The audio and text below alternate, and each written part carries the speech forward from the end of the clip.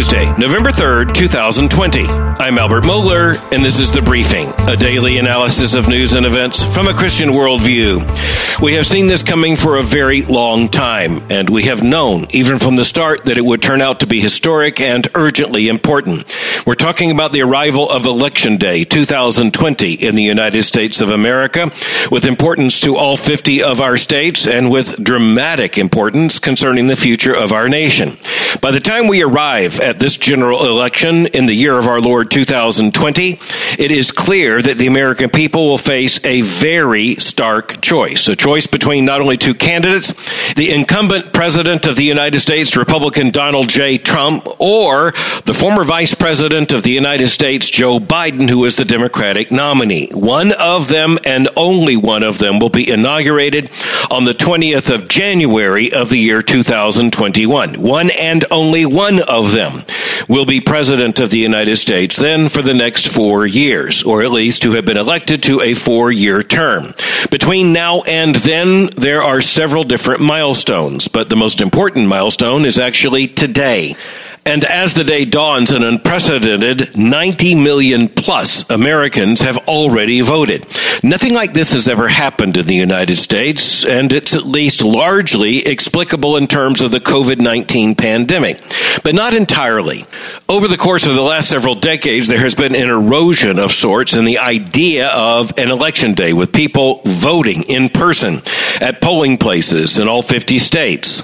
There is a real loss in not having Americans physically going to the polls on the same day. That's a big exercise in the visible process of democratic self-government. The loss of that means that the actual experience of voting is now being redefined. Most important, of course, is the vote itself and having the vote accurately counted. But we're looking at the fact that as Americans have eroded the idea of voting day, and as Americans state by state have adopted new and sometimes rather controversial alternative forms of voting, the reality is that in the digital age, it's unlikely that America will ever revert to the old Election Day pattern. But with Election Day upon us and with all those alternative forms of voting in place in so many jurisdictions, the fact is that there are two huge questions now looming over the process. Number one, how long will it take for the votes to be counted and when counted to be reported? And secondly, how much confidence will the American people have that every vote was counted, rightly counted, and counted in a way that builds confidence in the American electoral process? Now, those are big questions, and we're going to have to be watching very, very closely.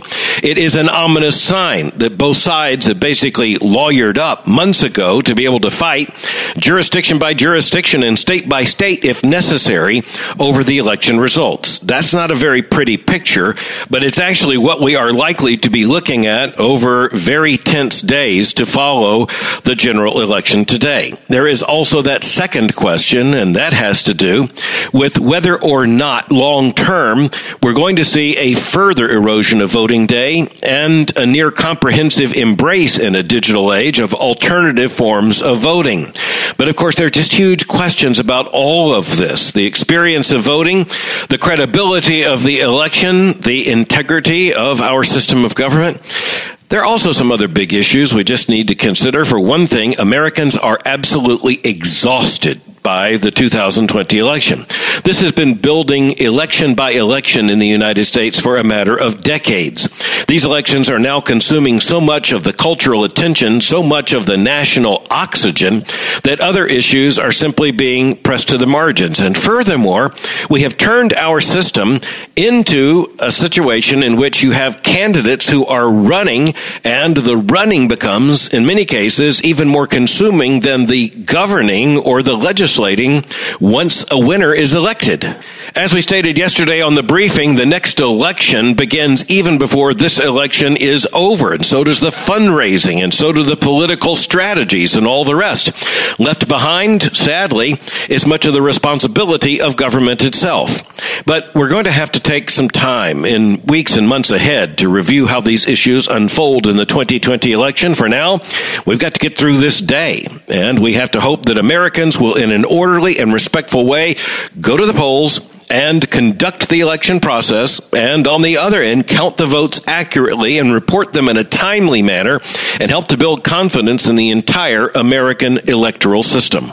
By late last night, the campaigning is supposed to be over, the overt politicking. The reason for that is that by tradition and by law, overt political campaigning activity is not to take place on Election Day. So last night, Air Force One landed. The Biden presidential campaign plane landed. And in the landing of those two planes was the landing of two contentious campaigns. And that is because in our electoral system, which does present what comes down to a binary, that's especially true in the Electoral College, where the winner will eventually be a Democrat or a Republican.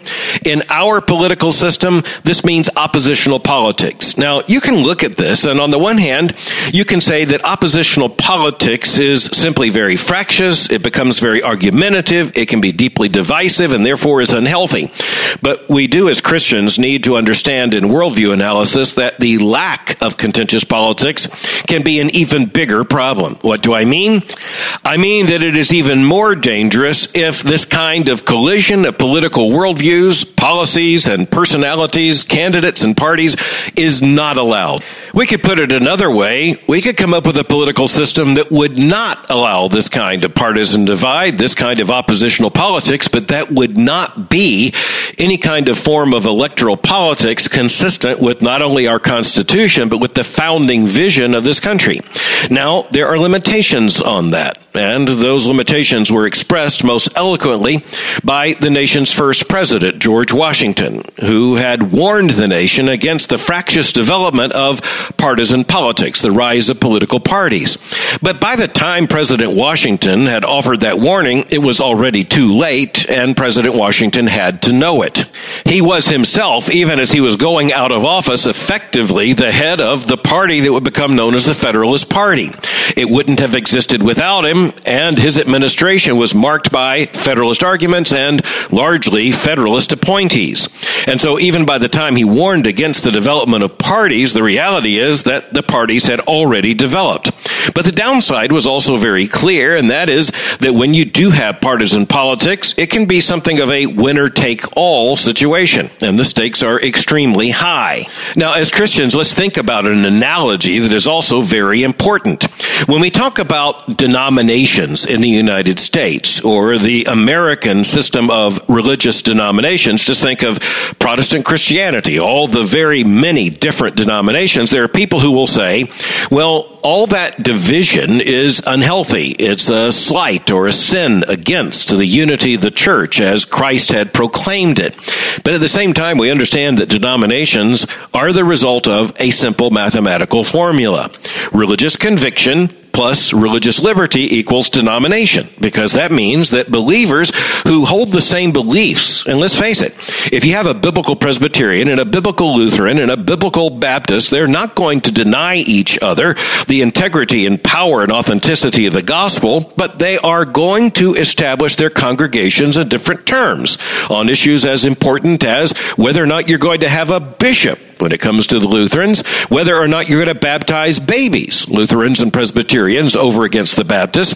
When you look at that, you recognize that if you do have a legitimate difference of conviction, doctrinal conviction, and you do have the gift of religious liberty, then congregations can establish themselves. They don't need permission.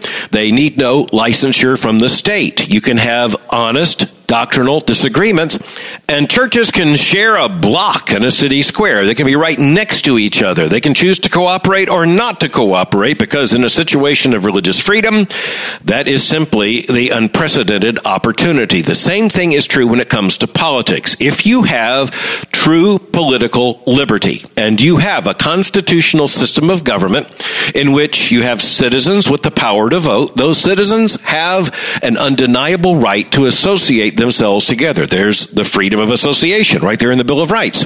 And a political party comes down to an association of like-minded voters who join together to affirm certain common principles and then to support certain common candidates. That's the very definition of a political party. Now, by the time you get to the Republicans and the Democrats in the United States at the national, state, or local level in 2020, you're talking about massive networks, but it all comes down to that freedom of association in the context of political liberty. And as we're seeing in the 2020 presidential election, we're looking at a very honest disagreement on basic principles, not to mention just assorted policies. So in this light, the two political parties are basically the two most significant political denominations in the United States. The presidential election is, of course, the most important issue on the ballot, and it is going to be the primary, indeed the nearly solitary preoccupation of many as they watch the election returns come in. And of course, they may come in well into the night tonight. They will, in some cases, assuredly now take days. Again, I believe that represents a real challenge to the integrity and public confidence in the election process, but nonetheless, that's where we are. And as the presidential results come in tonight, insofar as they do come in tonight, and I hope that most of the election is clear as of tonight, but that's not a clear expectation at this point, Americans are going to be looking particularly at certain states early in the process. The most important of those states to be watched is the state of Florida, because looking at the electoral map, it's not just the number of electors represented by Florida, it's the fact that Florida is going to be the great indicator state. Most of Florida's citizens will have voted by 7 o'clock Eastern time. Portions of the Panhandle will close the polls an hour later, but that means that sometime well before, say, 11 or 12 o'clock, we could have a pretty good idea of how the election is going to turn out in Florida. And Florida, which, remember, was notoriously the site of election confusion 20 years ago in the 2000 election, it is expected that that will not be the case in 2020. So what will we learn? Well, looking at Florida, it comes down to this. It's hard to overestimate how important winning Florida is to President Trump's plan to reach 270 plus votes in the Electoral College. If Florida does not go to President Trump and instead goes to Joe Biden, that makes Biden's effort to challenge President Trump and win election more likely and makes President Trump's re-election less likely. That raises the tension.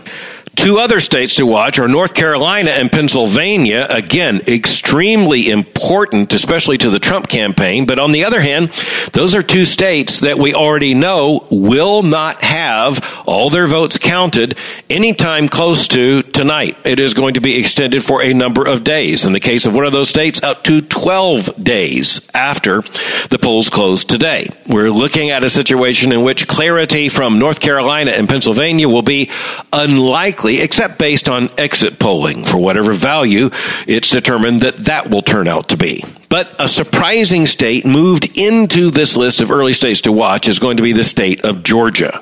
Now, even a couple of weeks ago, we wouldn't have expected to be saying that. And it's not at all clear that Georgia really is in play.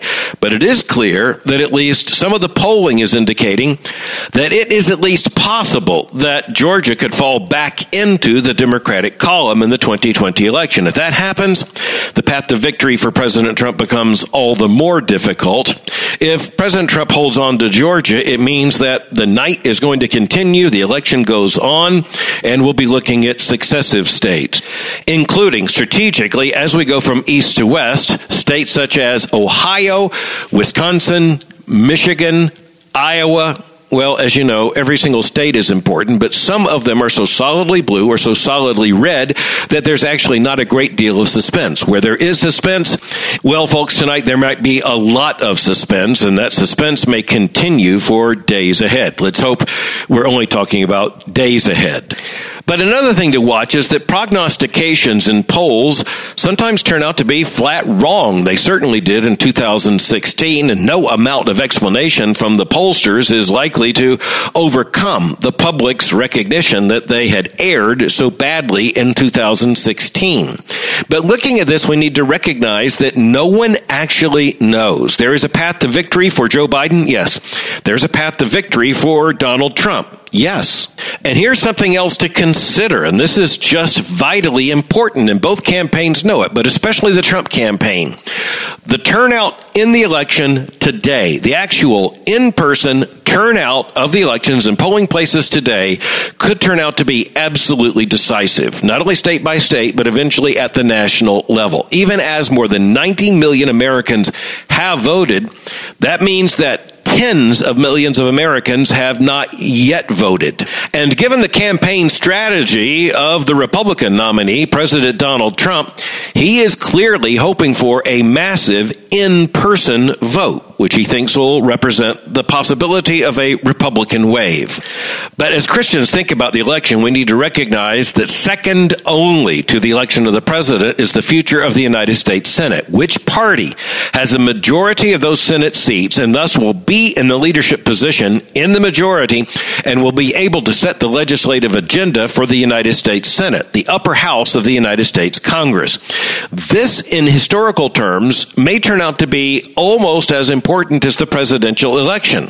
The easiest way to think about this is just mathematical. You have on the one hand the presidency. Which party has it? Is it Democrat or Republican? Is it Joe Biden or is it Donald Trump? And if either of them is elected, which party has the majority in the Senate? Is it the Democrats or is it the Republicans? If you have a Republican president reelected and President Trump, it will be incredibly significant to find out whether or not President Trump has a Republican majority in the Senate upon which he can depend, or whether he's facing a Democratic majority, which will mean an almost certain political deadlock in Washington. But it's even more ominous looking at it the other way. If Joe Biden, the Democratic nominee, is elected, will he have a Senate under Republican or under Democratic leadership? Well, it comes down to this. If Joe Biden is elected president as the Democrat, and the Democrats already have rather conclusive power in the United States House of Representatives, if they also gain control of the United States Senate, then you're going to be looking at a one-party government with the party moving far to the left as fast as it can with a very ambitious legislative and policy agenda that it will then force through with a level of unprecedented change in the United States. I would argue that conservative Christians must care deeply about the future of the United States Senate, maintaining not only a Republican majority, but a very clear pro-life, religious liberty committed Republican majority in the United States Senate. If that majority is lost, and if indeed what would be at the same time likely, and that would be the election of Joe Biden as president, then we would be looking at a political juggernaut. So what to watch tonight? Well, look to the state of Maine, where it is expected that Republican Susan Collins is likely to lose her effort for another 6-year term. The same thing is true for Colorado Senator Cory Gardner, another Republican, and Martha McSally, Republican Senator of Arizona. All three of them gravely endangered. But there's another senator who is the most endangered member of the United States Senate, and he's not a Republican, he's a Democrat. That would be Democratic Senator Doug Jones of Alabama, who is a Democratic senator in a deep red state only by what amounts to a political accident. That accident's likely to be corrected very quickly today. So in the current United States Senate, the Republicans have 53 seats, the Democrats have 47 seats. Technically it's 45, but there are two independents, Bernie Sanders of Vermont and Angus King of Maine, who caucus with them. So what they need is a net gain of 4. But as you look at the 3 on the Republican list and the 1 on the Democratic list that are assumed by most to be the most extremely endangered, at that point there would still be the need for the Democrats to pick up at least one more seat to get to 50-50, which would mean that if Joe Biden is elected president and Kamala Harris is elected vice president, then the Democrats would have 51 votes. But they're looking for another switch. In fact, they're looking for a Democratic victory that would give their party solid control of the United States Senate. Again, understand what's at stake. If they were to gain that, it would become effectively a Democratic political engine. When it comes to the House, under Democratic Speaker Nancy Pelosi, and in the House, by the way, in the 116th Congress, you're looking at a basic breakdown of 232 Democrats and 197 Republicans. That's not likely to change a great deal in a Republican direction, certainly in the election today, at least by most estimations. But as you're looking at other Senate seats, consider Thom Tillis running for re-election in North Carolina.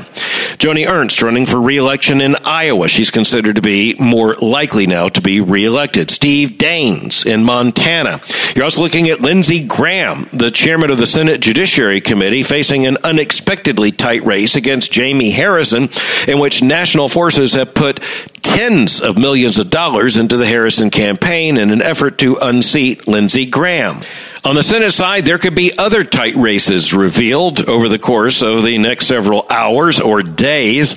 You're looking at the situation in Michigan being interesting, with Democratic Senator Gary Peters facing what might be an unexpectedly strong challenge from John James. But the weirdest situation when it comes to the United States Senate is in the state of Georgia, where Republican incumbent David Perdue is running against Democratic challenger Jon Ossoff. It's unclear exactly how close that race is.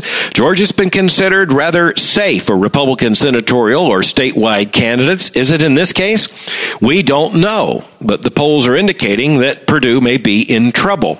Now, that's the situation that's rather normal in Georgia. There you have Perdue up for re-election to a 6-year term.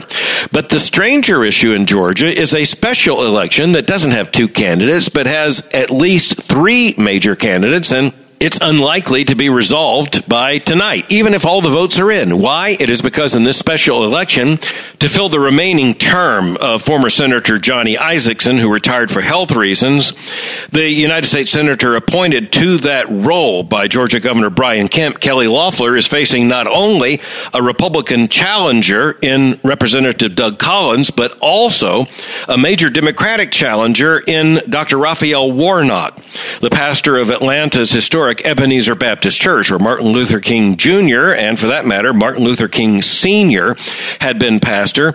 But the interesting thing is that Raphael Warnock is a far more liberal candidate for the United States Senate that would have been imaginable in the state of Georgia just even, say, a few months or a year ago.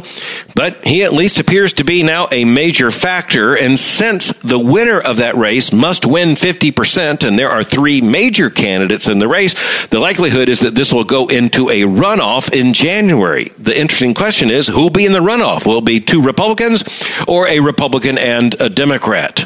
But time's out on the campaign, and time's out for discussion of some issues before we know the result. And that includes a multiplicity of propositions in various states, most importantly California. We'll discuss them when we find out if they passed or did not pass. Many of them very, very important. But as the polls are now opening, and as Americans have their final opportunity to go to vote, and as we encourage one another as Christians in the United States to do just that, to fulfill the stewardship of our opportunity and responsibility as voting citizens, we need to recognize in wonder the fact that the United States and its constitutional order are the marvel of the world, our enduring experiment in democratic self-government. All of this, lived out not only before our fellow citizens, but before the world, underscores the very, very rare achievement in the entire span of human history of electoral stability. Remember that the first general election in the United States was conducted in weeks that would include 1788 and 1789. That was the election that would eventually produce George Washington as the nation's first president. Think about that. An unbroken line of general elections in the United States from 1788 to 2020. There is nothing like it in the world. That means that Americans have gone to the polls. We have conducted general elections every 4 years, including 1812 during, well, you've guessed it, the War of 1812. In 1860 and in 1864, with the Civil War looming and the Civil War underway.